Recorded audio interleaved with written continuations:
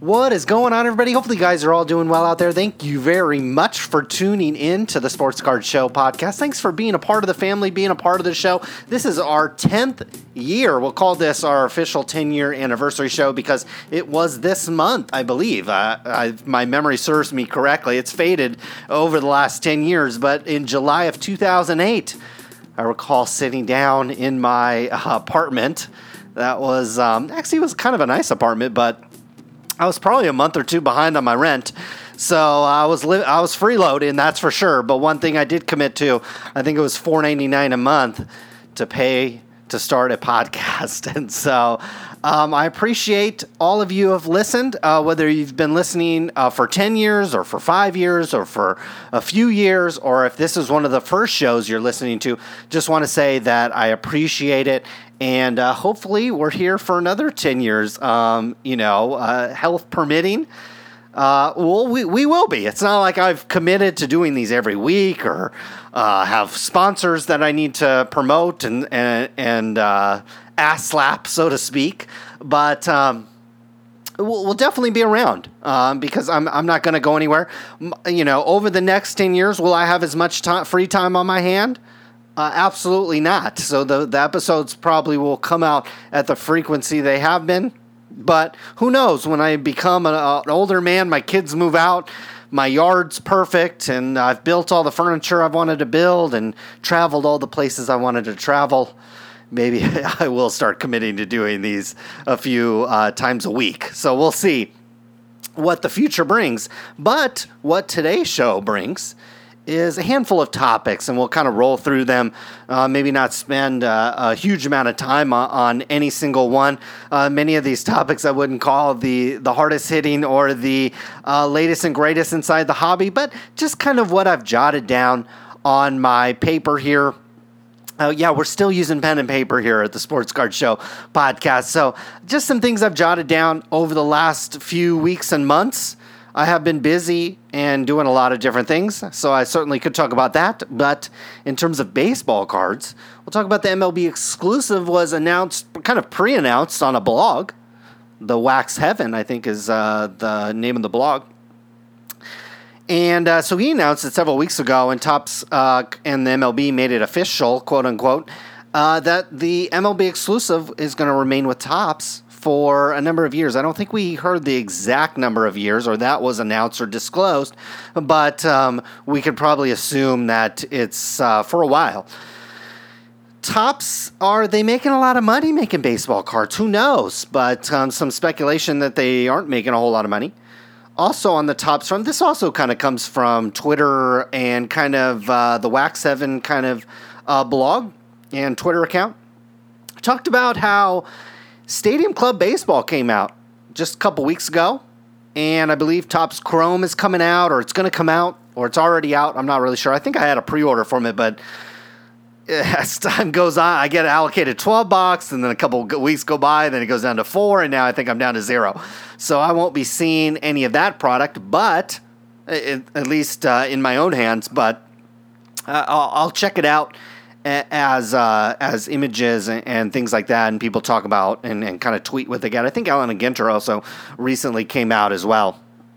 But one thing that was brought up was the photography in Topps Stadium Club, kind of a set that's known for that. I think when it first came out, I think it was known for not only the kind of the variation in photos, not your typical kind of headshot or, batter at the plate type photo, but, catching some more casual shots in the dugout and things like that, but also the clarity and the high definition of the photos themselves. So that set is known for photography. And what was brought up on Twitter by Mario from the Wax 7. My brother did an interview with him on his podcast a couple weeks ago, if you want to, or it might have been more than a couple weeks ago at this point, but a couple episodes, probably a better way to put it. So you might want to check that out if you haven't already. But he kind of brought up that, hey, why is it that there's one set that's known for the photography? And I kind of thought about it, and I think the Topps excuse maker or the card company seems like the card companies have more excuse makers than Donald Trump supporters or Think about it. If you get on Twitter or get on a forum or something and complain about your Ford or your Mazda or your Nissan, you don't have armies of Nissan supporters saying, oh no, man, I know your seats are ripped. I know your catalytic converter burnt out or whatever it is. Your brake pads are cheap on a Honda. You don't have a bunch of people, making excuses for them. But in the card industry, that is like people's jobs. People, oh God, Top spends all this money on all this other stuff. They can't spend money on photographs. I saw people basically say that. Oh, they spend all this money on autographs and jersey cards and all this other stuff. They can't spend money on photographs. And then I thought about it, and I was like, wait a second. You can make a baseball card without an autograph. You can make a baseball card without a jersey piece. You can make baseball cards without stats on the back. You can make baseball cards without logos on them. You can make baseball cards with out of metal. You don't have to use cardboard. You could use wood. We've seen wood baseball cards. You have digital cards. You don't even need to make it out of cardboard or anything physical. You can have digital cards now. But what is the one thing that is basically required to make a baseball card? That's a freaking photograph or some kind of representation of an athlete on the front of the card. It's a photograph. So I'll talk about that, like the hypocrisy, or maybe kind of the interesting fact that you have these card fondlers / excuse makers saying that Topps, needs to skimp on photography for all this other stuff that doesn't even matter. Talk about that. Talk about the National Sports Card Collection convention is coming up, and I believe that is in beautiful. I don't know. I think it's in Cleveland this year. You can tell I've been focused on a lot of other stuff, primarily golf and things like that over the last couple weeks. But so the Nationals coming up. I am not going. God knows I'm not going to go to Cleveland. I just spent a week in Pebble Beach. God knows I'm going to go to Cleveland. Sure would be a lot less expensive, I'm sure. I'm sure the top hotel in Cleveland can't be north of $200, $300. I don't think there's a Ritz-Carlton or anything like that. Or maybe you could Airbnb LeBron's house since he vacated Cleveland. I mean, even LeBron's leaving. LeBron's going back to Cali. He's leaving Cleveland. Why would I pay if LeBron's paying to leave Cleveland, why would I pay to leave California to go to Cleveland? Doesn't make a lot of sense. So we'll talk about that. Panini sales. We'll talk about that. Panini around the World Cup. And the World Cup just ended. That's actually what I've been doing too the last couple of weeks. Just watching a lot of sports and TV. You've got baseball season. You have the World Cup, which I watched quite a bit of. You've got golf majors and the U.S. Open and the Open Championship and just a lot of good stuff. And you had Summer League basketball. I tuned in a couple games of that. Just a lot of stuff going on. And so, but one thing that always happens when the World Cup happens is Panini releases sales numbers because I think they like to tout their business around this time, maybe try to pick some interest in some kind of buyers because, don't kid yourself. If Topps is for sale, you better believe Panini is for sale too. And they've both been for sale for quite a while now. Panini actually was for sale and they were close to making a deal, but then they ended up, I don't think they had any real legitimate buyers and, or the price wasn't right. I think all these companies value themselves, a lot like people value their card collection, probably way, way, way more than it's actually worth. So we'll talk about that. Panini, are they making money? What's up with them? Think about it. Over the last 10 years that we've been doing the Sports Card Show podcast, Panini has added an NBA license. I think they did that the very first year we started the show. Then they added I don't know what order it went, but it seemed like they had a hockey license and then a football license. And then they had an exclusive football license and they lost the hockey license. And then they got an MLB Players Association license to make unlicensed baseball cards. And they've got many, many other kind of auxiliary kind of licenses, usually from Disney or something like that, not in the sports realm, to make sets. So we'll talk about, they've added all these licenses. Their sales must be going up and up and up every year. Talk about if that is happening or not. Talk about quitting or maybe changing focus in the sports card world. My brother covered a topic where there was a guy that I think he was like he had like a lot of Jose Canseco cards, and he would tweet about it, and I think he had a website about it, and I think he had a YouTube page where he was talking a lot about his collection, and that's cool. I think that's fine. But he seemed to have taken a whole 180 on it, and I think I don't know the most recent status on it, but it seemed like he, now he's selling all his cards and kind of, going from having his foot on the accelerator going 100 miles per hour to quickly taking off and not just kind of like gently slowing the car down, but slamming on the brakes. And so I'm not going to necessarily talk about this collector himself and, what he's going through. I'm going to talk about like just that, taking a higher level view of it, being a super collector, which is like, having your Ferrari all revved up and you're going 150 miles per hour on the Autobahn. And then all of a sudden, for no reason, there's no danger in your way. There's not, nothing came out in front of you. The traffic hasn't picked up, but all of a sudden you decide to lift your foot up and slam it on the brakes. And whether or not you have to do that as a collector, whether or not we have to, one, go full blast, and then two, when we realize, hey, maybe that might not be a great idea, to then just cut yourself off entirely. Maybe there's a more healthy balance. And so we'll talk about, as the National comes up, and I'm sure if I was there, I'd be spending money on a bunch of stuff, and, it wouldn't be really that big of a deal financially, but, maybe some of you guys are going there and, is it really like an addiction? Is your card collecting addiction? Or are you going there because you're addicted to try to find a certain card or more cards of a certain player or an era or a set or whatever it is? Or is it that you're going there to have fun and whatever happens? And we'll talk about maybe kind of balancing that. And that's about it. I don't think I have anything else written down. I have a couple other topics written down here. We'll see if we get to them. But they just don't seem very exciting to talk about at this point. So we'll move on to our first topic, which, again, I'm sure you all are aware of. The MLB exclusive is staying in Topps hand. I don't think there was a whole lot of doubt in this, that what this could do with this announcement being made. It did seem like this agreement was in place. It wasn't something that was necessarily put together overnight. It seemed like it was kind of maybe a foregone conclusion, and then they just kind of had to iron out some details. Well, I would say, Topps is for sale.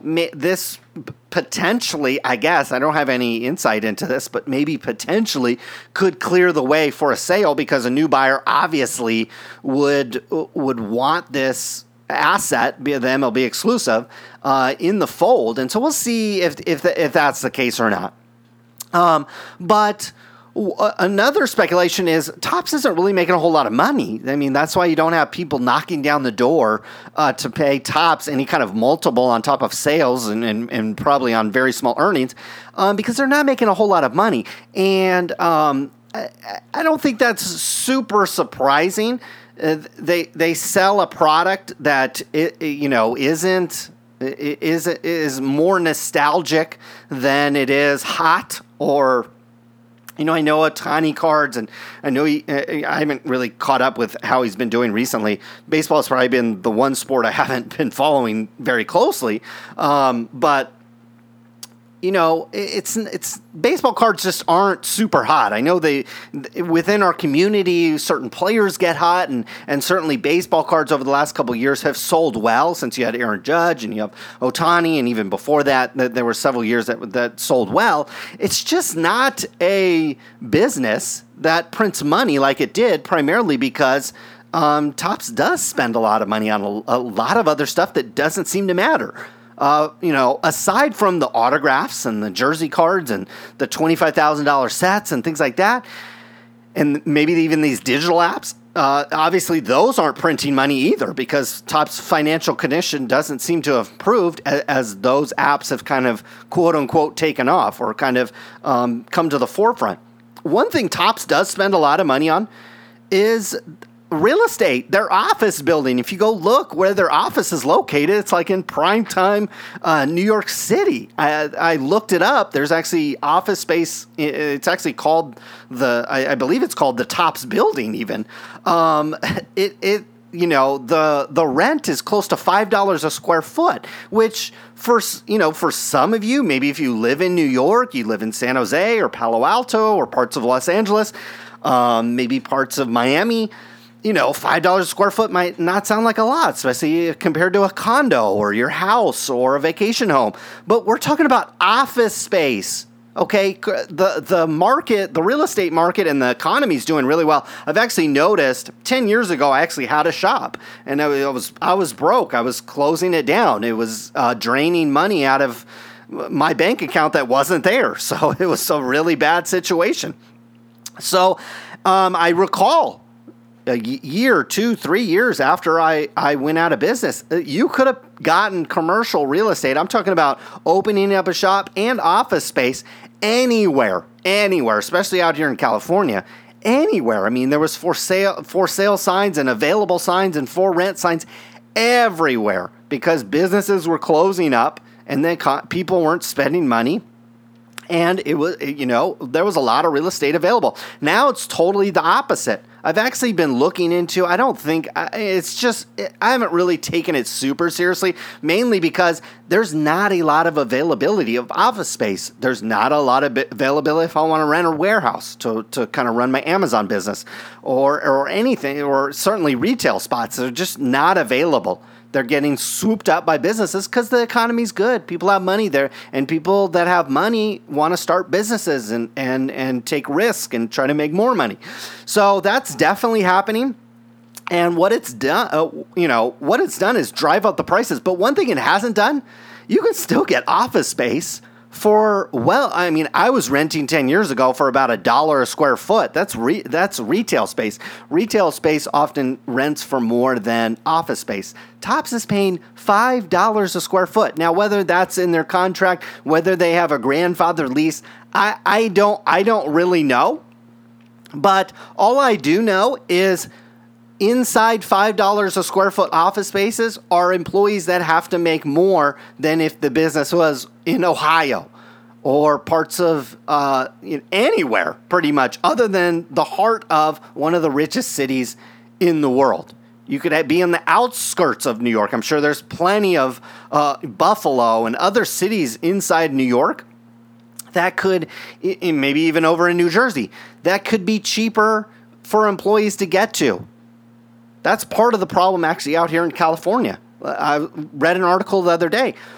A salary in San Francisco of $100,000 is basically the poverty line. Think about that. I'm sure some of you guys can't even imagine that.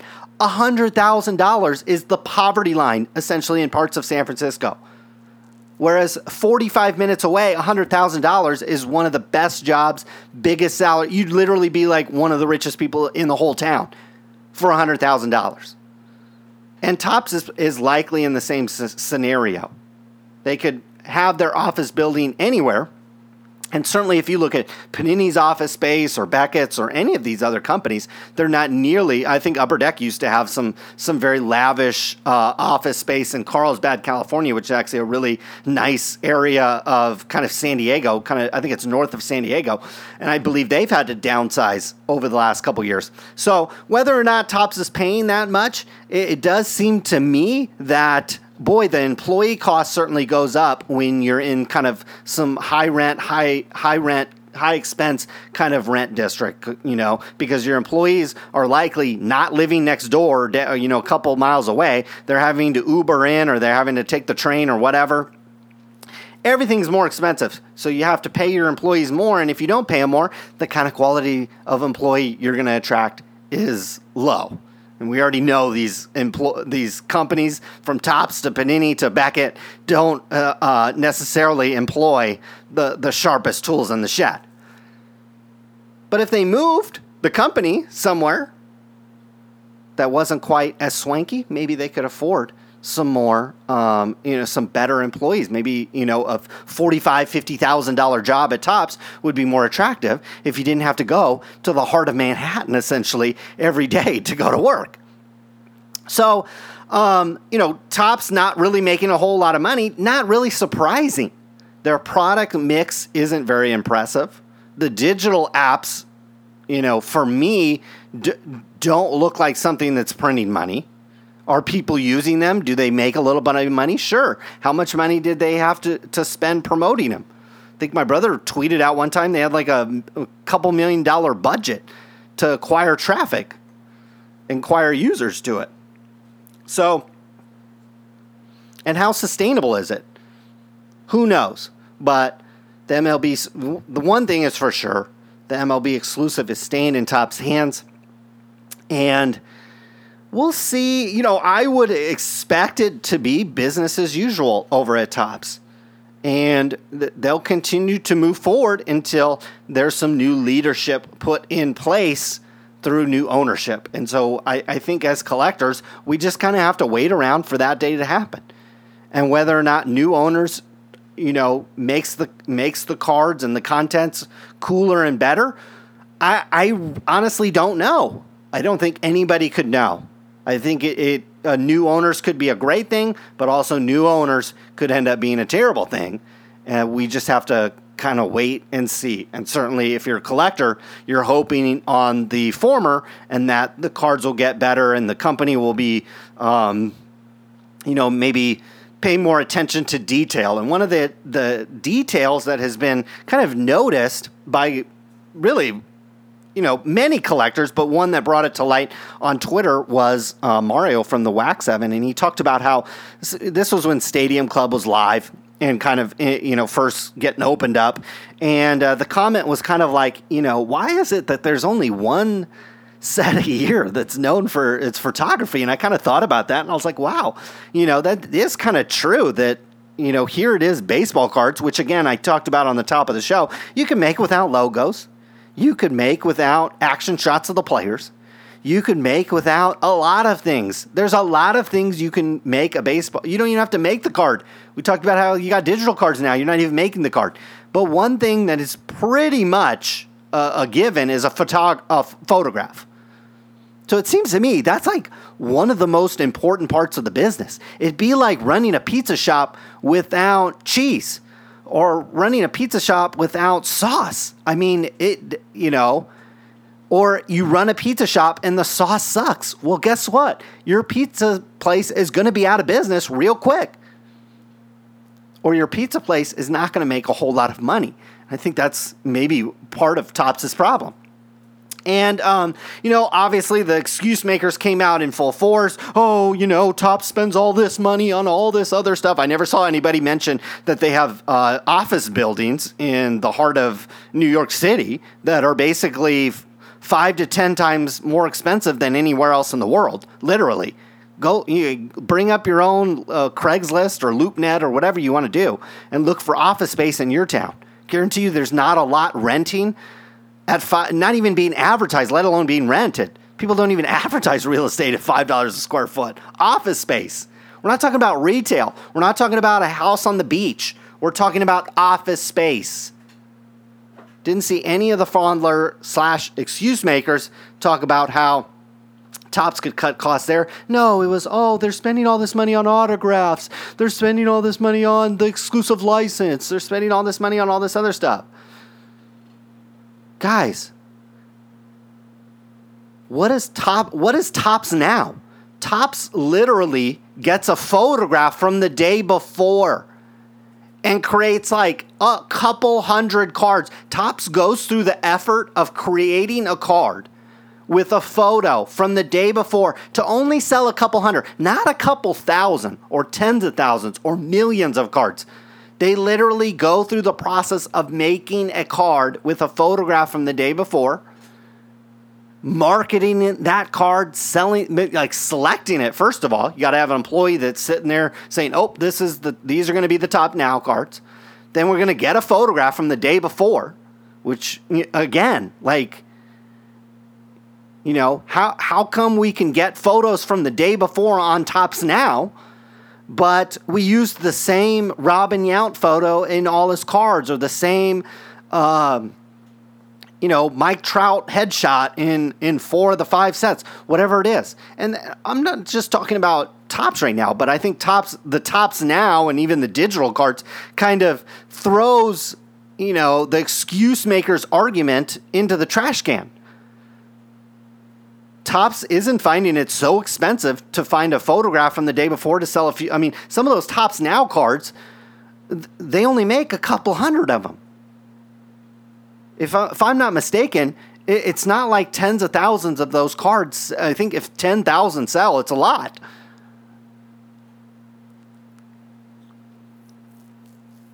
I can't imagine Topps is making a whole lot of money off the Topps Now program. I think it's more of a marketing thing. They have caught some buzz, I think, in regular press and kind of marketing that set. And I think that is probably more or less what they're doing it for.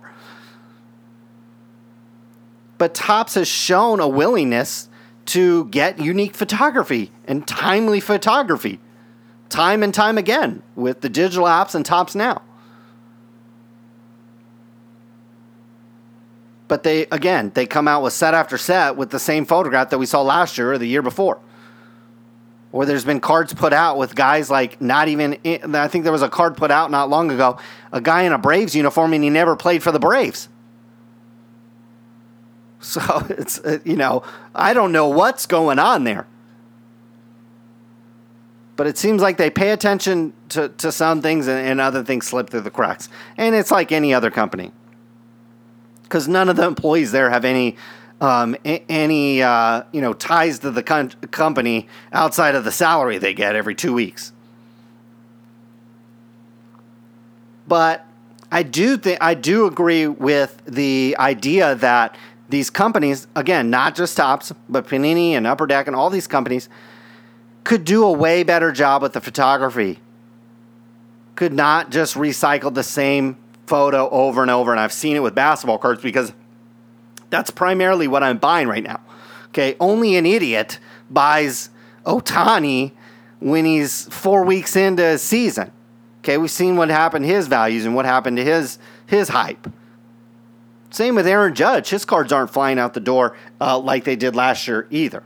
The people that do that, you guys are, again, more, we'll talk about this in a minute, you might be more addicted than really thinking intelligently about this. And I think most people that listen to this show actually don't fall into that category. You are smart collectors, and you realize buying when the hype is hot and when the hype is going on is not really a good idea. So to finish my point and kind of finish this topic here, I've been buying a lot of basketball cards because guess what? They're not really playing basketball right now. I know that LeBron and the free agency and a little bit of the summer league is in the draft keeps basketball in the news, but for the most part inside the hobby, most people are really focused on baseball right now. And I really think the opportunity is likely a little bit in football, but definitely basketball as well.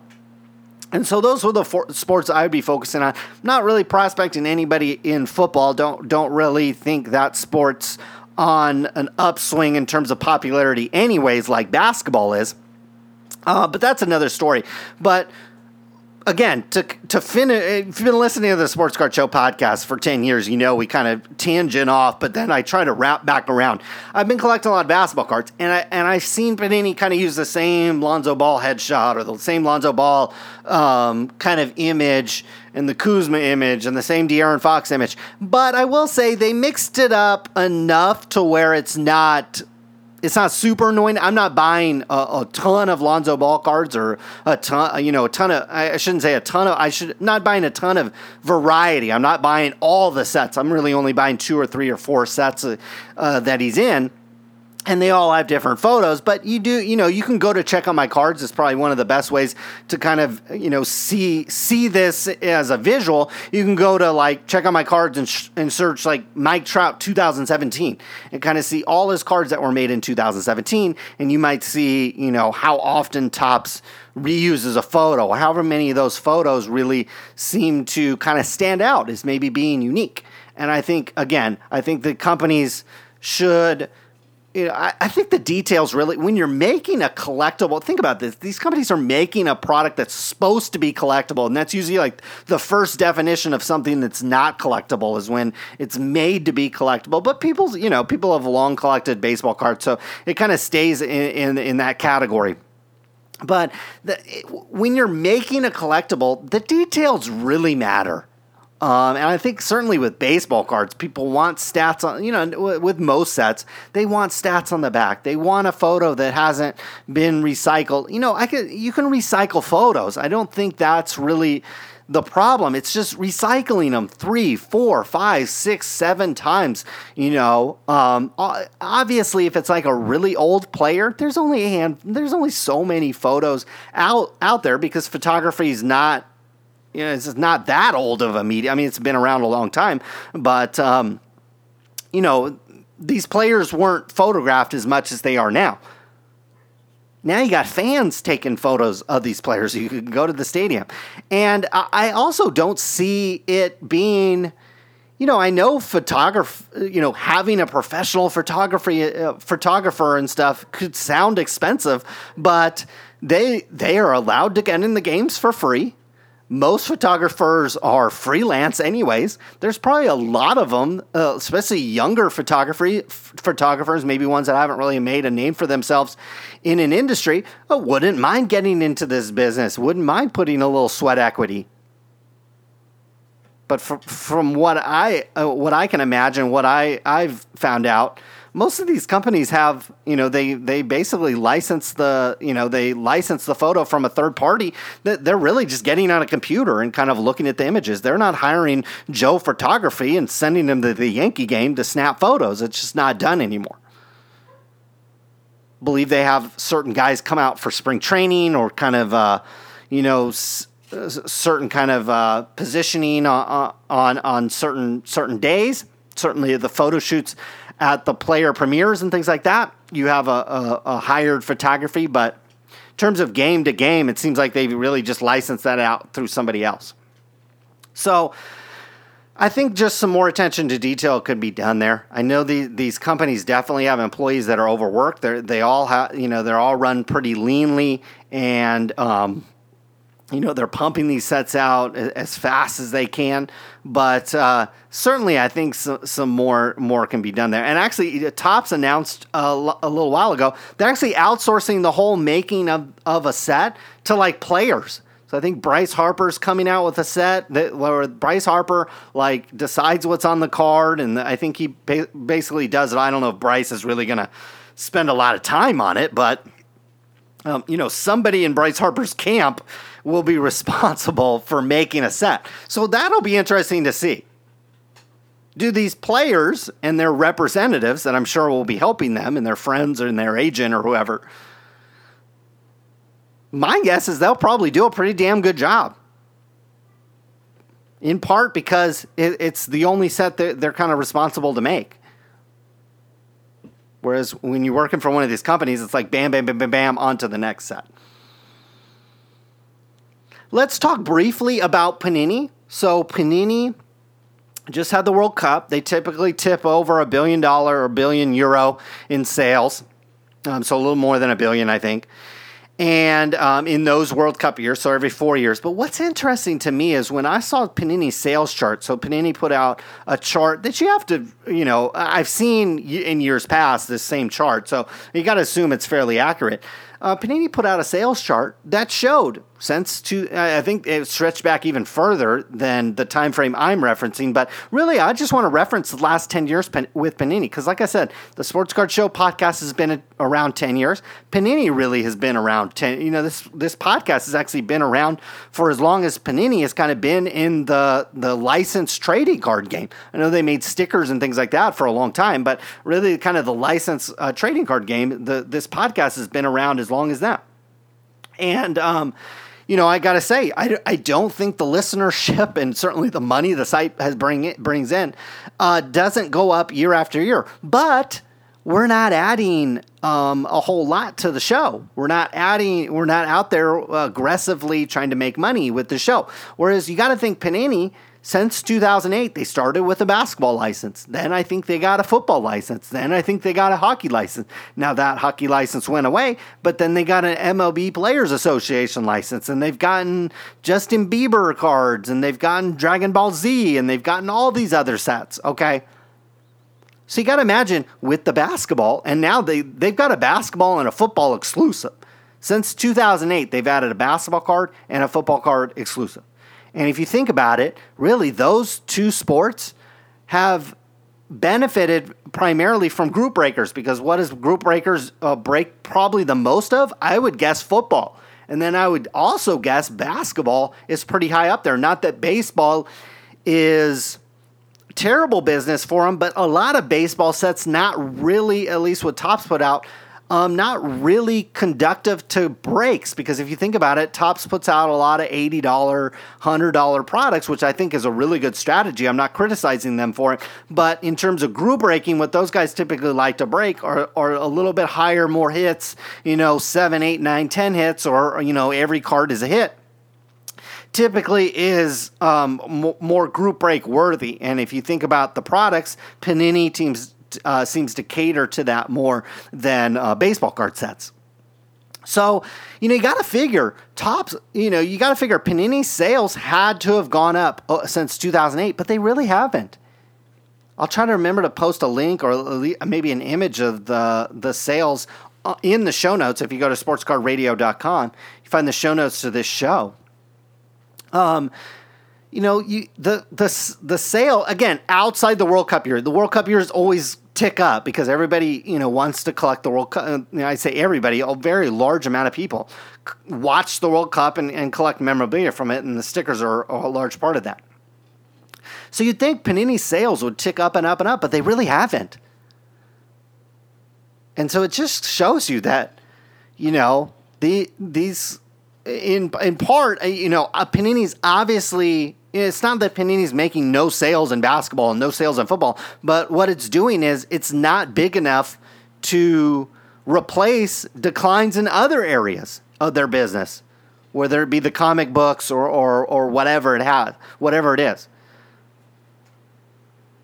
But Panini's sales really haven't grown with the addition of an NBA exclusive and an NFL exclusive and Players Association in baseball to make a handful of sets.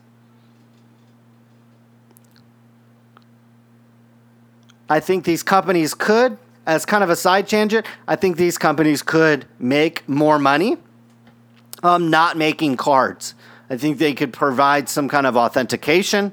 Imagine it, everybody slurps Beckett, who now can't even return cards within, I think Beckett, I don't know if they've solved the issue, but they've been backlogged for like a year over at Beckett. Like they're literally backlogged to death. And I think PSA, maybe not to the extent Beckett is, but they're backlogged as well. In terms of grading cards, having the people on staff to do that. People like slurp Beckett grades. Imagine if Topps had their own grading system. Think about who would be the best to authenticate a card. The people that made it or some other person sitting in Dallas. These companies also could have far more, probably could be generating, I would assume, several thousands of dollars a month. Again, when we're talking about a company this size, a couple $1,000s a month, not really a big deal, but it would pay for an employee or two. But when we're talking about the grading business, there's literally like PSA is a public company, and Beckett wouldn't even exist if it wasn't for grading. Like there's literally two companies that exist because of grading and authentication.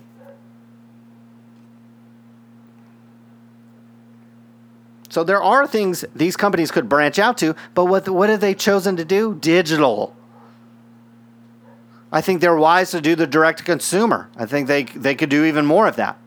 The other thing that really confuses me, especially with Panini, is that they almost like are like they treat online only sellers. So if you don't have a hobby shop and you only sell on maybe JoeBlowsWebsite.com, unless it's Blowout or DA, I think DA has a shop. I think Blowout has quote unquote a shop. It's not really a shop. I think it's a hole in their warehouse that they've carved out. D.A. Cardwell, I think, actually has a true shop. But if you're just a guy like me trying to sell on Amazon and eBay and your own website, they literally treat you like a second-class citizen. You can't buy their stuff. This is 2018, guys.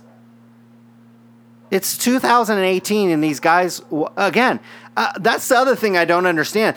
Panini and Topps and Upper Deck and actually almost all these companies literally drive you into a business model that 99% people fail at, including yours truly. They're literally driving you into a business model that has all these other expenses. Instead of spending the $1,000 I would have spent on rent, the few hundred on a credit card processor, the couple hundred on internet connection, and alarm company, and telephone, and Yellow Page listing, and Yelp ads or whatever.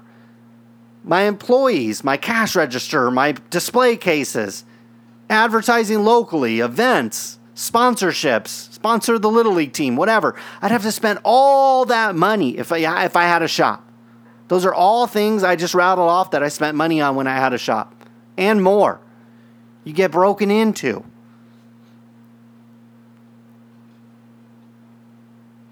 Topps and Panini literally drive you to that business model, which, again, any business, but especially a sport. We know that all businesses have like all new businesses fail within the first 3 years. It's like 90% of them. And I bet if you looked at sports card shops, it's probably closer to 99% fail. Topps and Panini literally drive you into that if you want to buy from them. Now, group breaking is kind of like an exception. If you want to live in your mom's basement and sit in front of a webcam, that, for some reason, is an acceptable business model. But selling on the number one e-commerce in the United States, Amazon, that's a second-class thing to do. Selling on a top 5 e-commerce platform like eBay, also a second-class thing to do. Setting up your own Shopify store and selling on there, also a second-class thing to do. Or selling through Twitter and Facebook, it's actually as easy to sell, probably through those platforms as it is through your own Shopify. That's a second-class citizen to Panini and Topps, and it just doesn't make any sense to me. More so Panini. I can pre-order Topps, but it would be easier to get it if I had a hobby shop. And Panini literally doesn't sell to you, and neither does Upper Deck. I mean, these companies wonder why they don't make money. They sell to a business model that is dying. It would be like Levi's saying, oh no, I know Amazon's popular, and I know Dillard's is nice, and I know Macy's is still all right, but we're only going to sell to JCPenney's and Sears. JCPenney's and Sears have been with us forever, and we're gonna only sell to them. Imagine how that would have worked out for them. And certainly there are brands at Sears and JCPenney's that have gone under because it's an old dying model. Look at Toys R Us. What if a toy maker was like, what if Mattel or any of these big toy makers was like, oh no, we're only going to sell exclusively to Toys R Us. What is Target? What is Walmart? What is Amazon? We're not going to sell on there. Guess what? They'd be out of business. What if the video game industry was like, oh, nope. I mean, some of the video game makers were like this for a while. Oh, we're not going to sell digital. We're not going to sell digital games. We're only going to sell on CDs and the cartridges. I think even Nintendo was still like that. And they wonder why they've fallen to... Nintendo was by far the biggest most dominant video game maker in the world. And guess what? Xbox, Microsoft, and Sony came along and digitized it. Guess what? Not that Nintendo's really have kind of, they've come out with some innovative products, and they've kind of changed with the times, but they were slow to change. And that's why that's why they don't have the dominant position that they still have. Upper Deck's the same way. They literally only sell to quote unquote diamond dealers. And that's fine. Okay, couple sets a year, some special sets, whatever. I don't think that's a bad idea. Or maybe they get first crack at it. Your hobby shops get the very first crack at it. If the hobby shops all buy it all in allocation, then nobody else gets it. That's fine. But that's not what is happening. If you go to a distributor, and for you guys that just collect, you might not be. This topic might not interest you, but for the sake of finishing it, you can go to a distributor, and they have in stock, quote unquote, in stock stuff. So this is stuff that you can just buy right off the shelf. It's not on pre-order. It's sitting there on the shelves, ready to be bought. Every single one of Panini's products is basically sitting there. So it's not like these hobby shops and even the group breakers are selling this stuff out. But Panini refuses, basically, to let people buy it and sell it on Amazon, buy it and sell it on eBay, buy it and sell it on anywhere they want. It'd be easier to be a Rolex dealer or a Mercedes dealer. And those brands are far more prestigious. I'm obviously joking with that. Maybe not Mercedes-Benz, but certainly I don't think, without a decent amount of capital behind you, I don't think you can just become a certified Rolex dealer. Those might even be company owned. I'm not really sure.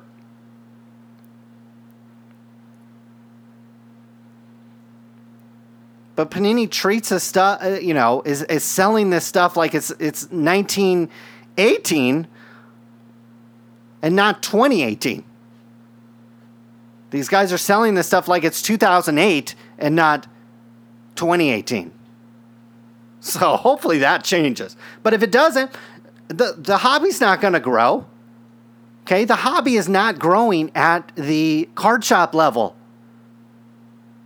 Primarily because it's super expensive to open a card shop. It's super expensive to open a retail shop, especially in today's economy.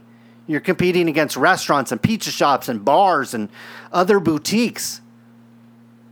So it's driving the price up, driving the cost up, at least out here in California. Maybe if you live in the middle of nowhere, you can, but then you're selling to what, 400 people? Not even that? So it doesn't make sense to me, and it's not surprising to me that these companies aren't growing their sales because they're literally stuck. It's like it's 1998. I know cards were the sales of cards were probably bigger and wider in 1998, but times have changed. If you're still selling I can't think of really any business that is still selling their stuff the same. I mean, obviously there are industries that haven't been disrupted or won't be disruptive. But I would guess they probably haven't grown their sales as well. If you're still selling the same way you did in 1998 as you're doing in 2018, I mean, you're absolutely insane. And that's what these card companies are. It's not that they're insane. I just think they're They have low, I think you just have low, as Donald Trump would say it, there's low IQ people running these companies. I've never been impressed when I hear anybody talk from these companies. I literally could go down the street to the local college and find a 4-year business grad that's going to talk about the card business about the same. This is a 20-something-year-old person.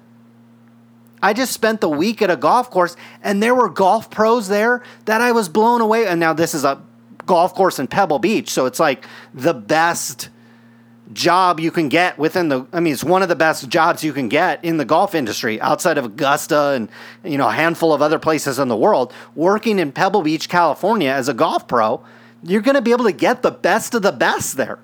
And I was blown away with these guys. They were I saw like golf pros like taking out the trash and doing stuff, like doing everything. And I was like, wow, that guy is like, and these guys had been there. It's not like they just started or trying to get noticed or trying to move up the ladder. They're literally like doing everything, doing like little jobs. This is somebody, and a golf pro at these golf courses makes, they're not like millionaires, but they're doing well. Okay, these golf courses generate a lot of money in that area, and they're a big attraction. So these guys are their job is really important, and they were doing a great job at it. I don't see that in the card industry. When Panini comes out with a set, it's literally like a sales sheet a couple months before. Tracy Hackler will spit out a blog post that's looked the same over the last 10 years that he's been there. I don't know if he's been there 10 years, but he's been there a long time.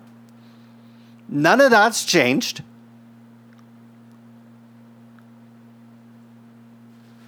So it doesn't surprise me their sales haven't gone up. And so maybe it's worth quitting. So we'll move on topic. So maybe that's why people are getting fed up and quitting. They're looking at these companies and it's like, man, is it worth putting in all this time? Imagine if you put all this time into buying houses or buying classic cars and restoring them, or buying rare art pieces, or buying stocks. Over the past 10 years, I have bought very few baseball cards. I have bought many stocks. Many. Not over the last couple years. Far less over the last couple years. Just started buying. I could dipped a little bit more into crypto over the last just couple weeks. I've been hoarding gold as well. Whether or not that works out, I don't know. But it does look nice. And it is pretty. It's far prettier than a portfolio of stocks. But, maybe buying these cards isn't worth it. Maybe quitting is the thing to do. And here's what I have to say on that. And again, this topic is really spurred by, there was a Jose Canseco collector, and I think he had one of the larger or more complete collections in the world. And all of a sudden decided to quit one day for I think it sounded like maybe a variety of reasons. But primarily because it sounded like maybe his priorities had shifted maybe a little bit.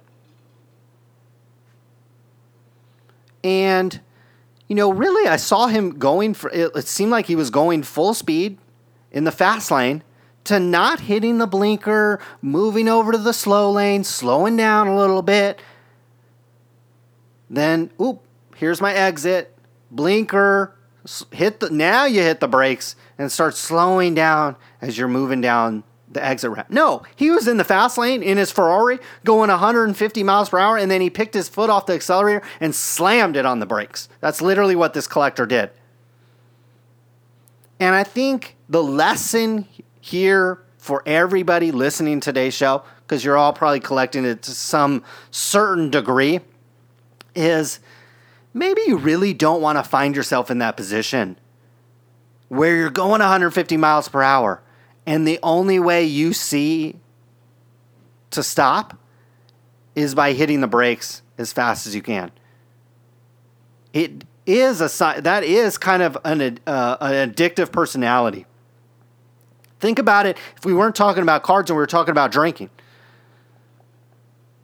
This guy went from being one of the biggest and best drinkers in the world to quitting cold turkey. And while it's admirable, you quit cold turkey and it's great, maybe you should have thought about that before you drank and become one of the best drinkers in the world.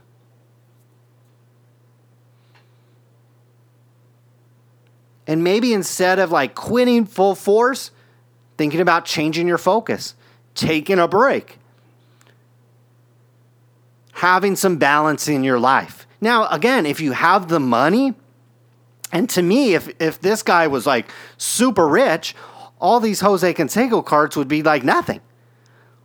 If you were super rich, why would you go through the process of selling a $200-$300 card or a $10 card or whatever it is? Having to mail all those out and handle all those transactions. There's certainly things around my house I could sell, I don't use. Whether I can sell them on eBay or I can sell them on Facebook or whatever it is. I have a lot of things around my house that I could sell. But when I don't need the money and I don't have the desire, I'm not going to sell it. So I think that's the number one thing. Always have a balance in your collection. financially especially, if you ever find yourself, oh my God, I'm spending too much, I got to hide this from my wife, or oh man, maybe it's not just one purchase, but time and time again, every month, when I worked at card shops, there'd be guys come in, unfortunately not enough at the one I owned, but especially at the one I worked on when I was a little kid. When I say a little kid, I was like in high school and in college.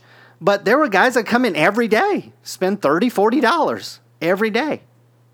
And maybe that's fine, It's probably better than spending $30, $40 on beer or cigarettes or whatever it is. But if you find that it's getting too much and you're spending too much on it, then you need to start pulling back. And maybe instead of spending $30 a day or $300 a week, or maybe it's $300 a month, you need to start pulling back. Start budgeting it. And if you have a wife or if you have a significant other or whatever it is, I would encourage you to talk to them about it and share your concern and share where you want to go. Say, hey, I know you go to your wife and the conversation might go something like this. It's like, she's probably going to be nagging you all the time. She's going to want something and you're going to be like, no, we don't have the money. And then she's going to bring up, well, you just spent $300 on a box of Topps Chrome Baseball. And when you opened it up, you got two guys I'd never heard of. And you were slamming your head on the table. Maybe you need to share with your wife, yeah, that $300 was a waste of money. I'm going to control myself. I'm going to have a budget. Maybe your wife can even distribute the money to you, and you're only going to have $100 a month. Maybe $70 a month, $50 a month, whatever you think is appropriate. If you do find that you have too many cards, sell them. Get rid of them. I have this conversation with my wife a lot with clothes. My wife is not a prolific buyer of clothes. What she is a prolific collector of clothes. She literally has sweatshirts and T-shirts and stuff. I mean, she still fits all her clothes from like elementary school, basically. But I don't think she's ever thrown a piece of clothing away. So you can imagine our closet is like filled, and it's like filled with like 99% of it she doesn't wear. So I keep telling her, I'm like, I don't care. Like, I want you to buy clothes from Nordstrom's.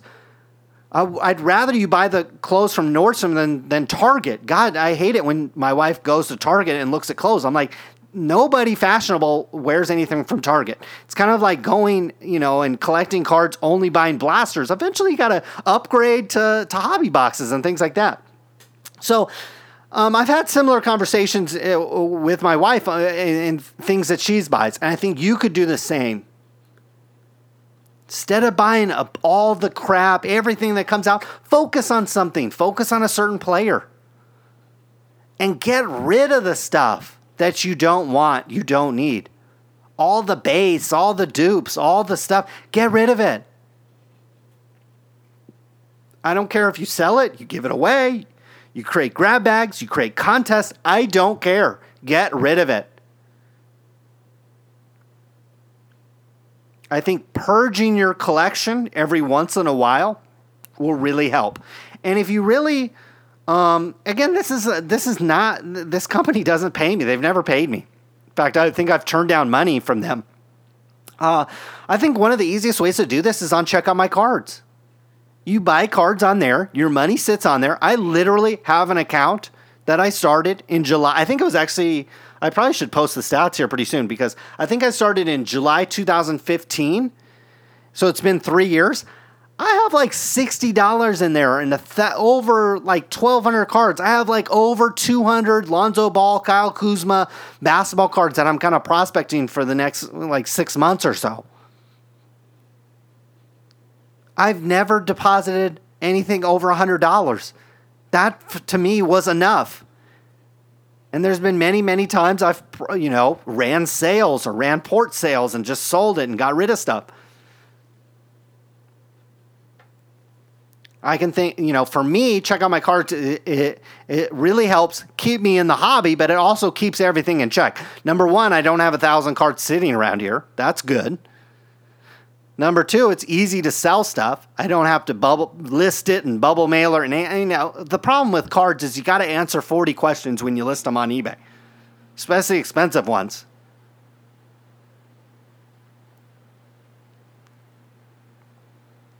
So it simplifies the selling process. It's quicker, it's cleaner, it's faster. And so I think if you're having trouble with that, it's definitely, saying, hey, I'm just going to have my whole collection and check on my cards. Whether or not that's a good idea, I'll let you decide. But certainly for a portion of your collection or the majority of your collection or the kind of mid to low end items, certainly better than I think having it on your person.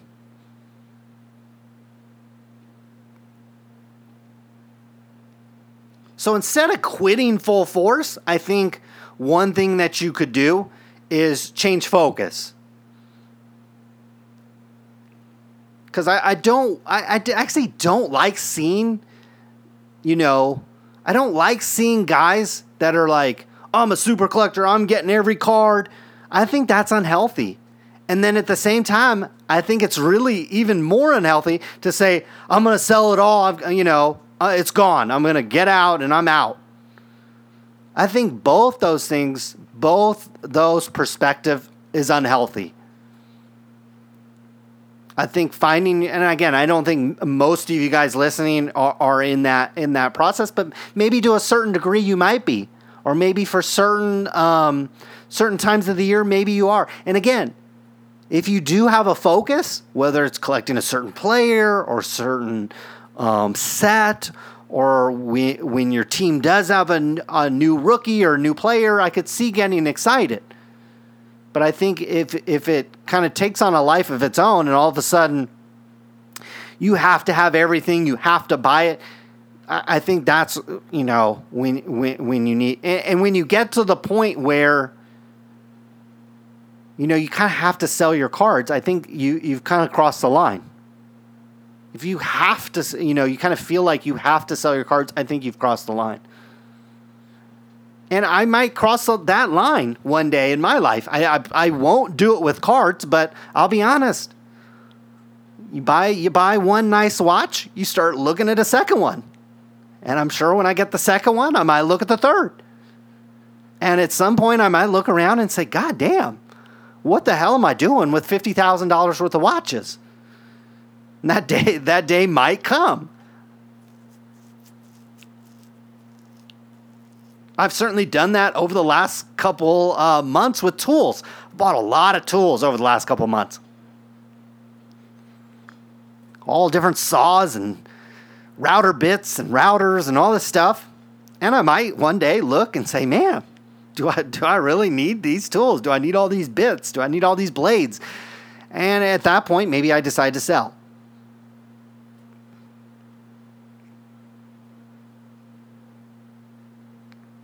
And one thing definitely that applies to my life, very closely to this, is the game of golf. For when I was young, when I was picking it up and Tiger Woods was just starting his career, it was really exciting. The game was awesome. I was playing every day. I've kind of shifted out of that. I really only play I probably only pay 3 to 4 times a year now. I used to play 3 to 4 times a week, minimum. Now I probably pay 3 to 4 times a year. But one thing I have done is kind of shift my focus with that.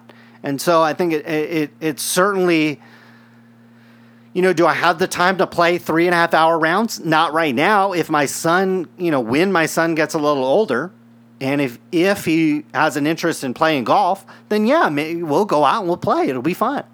If he doesn't have any interest, if he wants to play tennis or baseball or soccer or any of these other sports, that's fine too.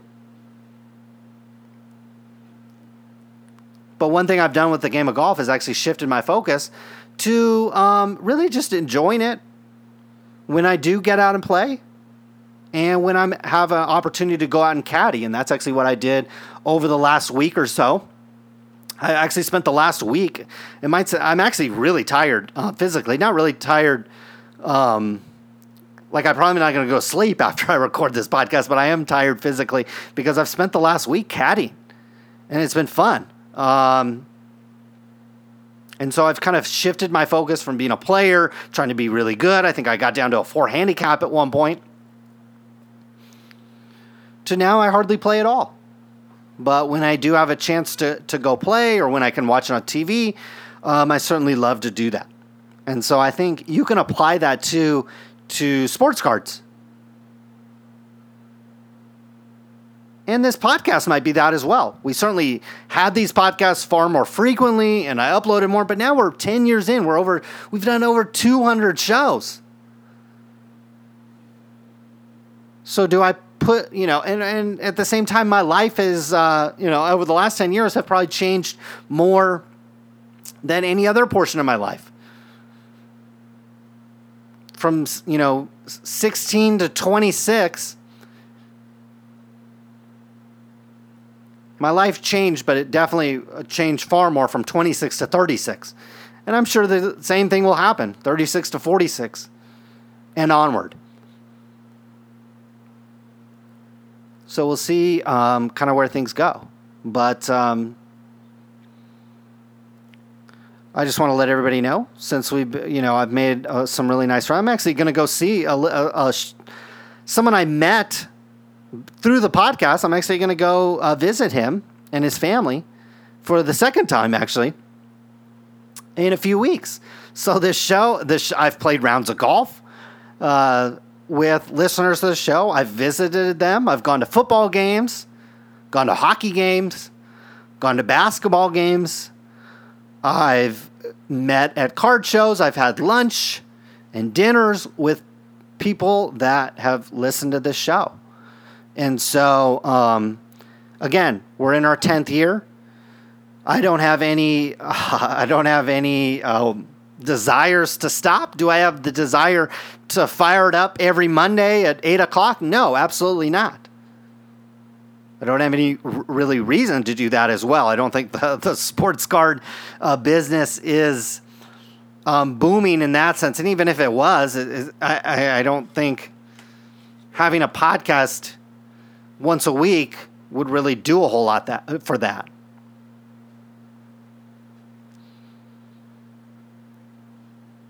But one thing that hasn't changed over the last 10 years is my appreciation for all you guys listening, and all the people that have contacted me, whether it's through email or text or on Facebook and Twitter. I'm sure as the next 10 years come along, there'll be other ways to communicate with the show and participate. And we'll certainly try to facilitate as many of those as possible. But I just want to say, as this show kind of comes to an end today, it's still around because of the interaction and the appreciation that I get from all of you. And that's not me. I enjoy the feedback. I'm not requiring it.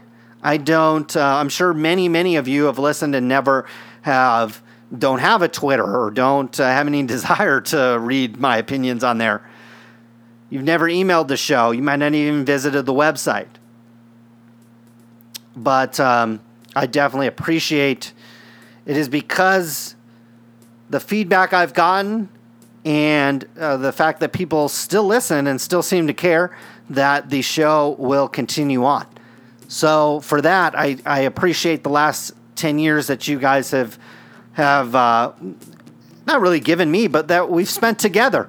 This show is not, is less about me sitting here at a mic and more about kind of this card collecting and kind of discussing ideas as a community.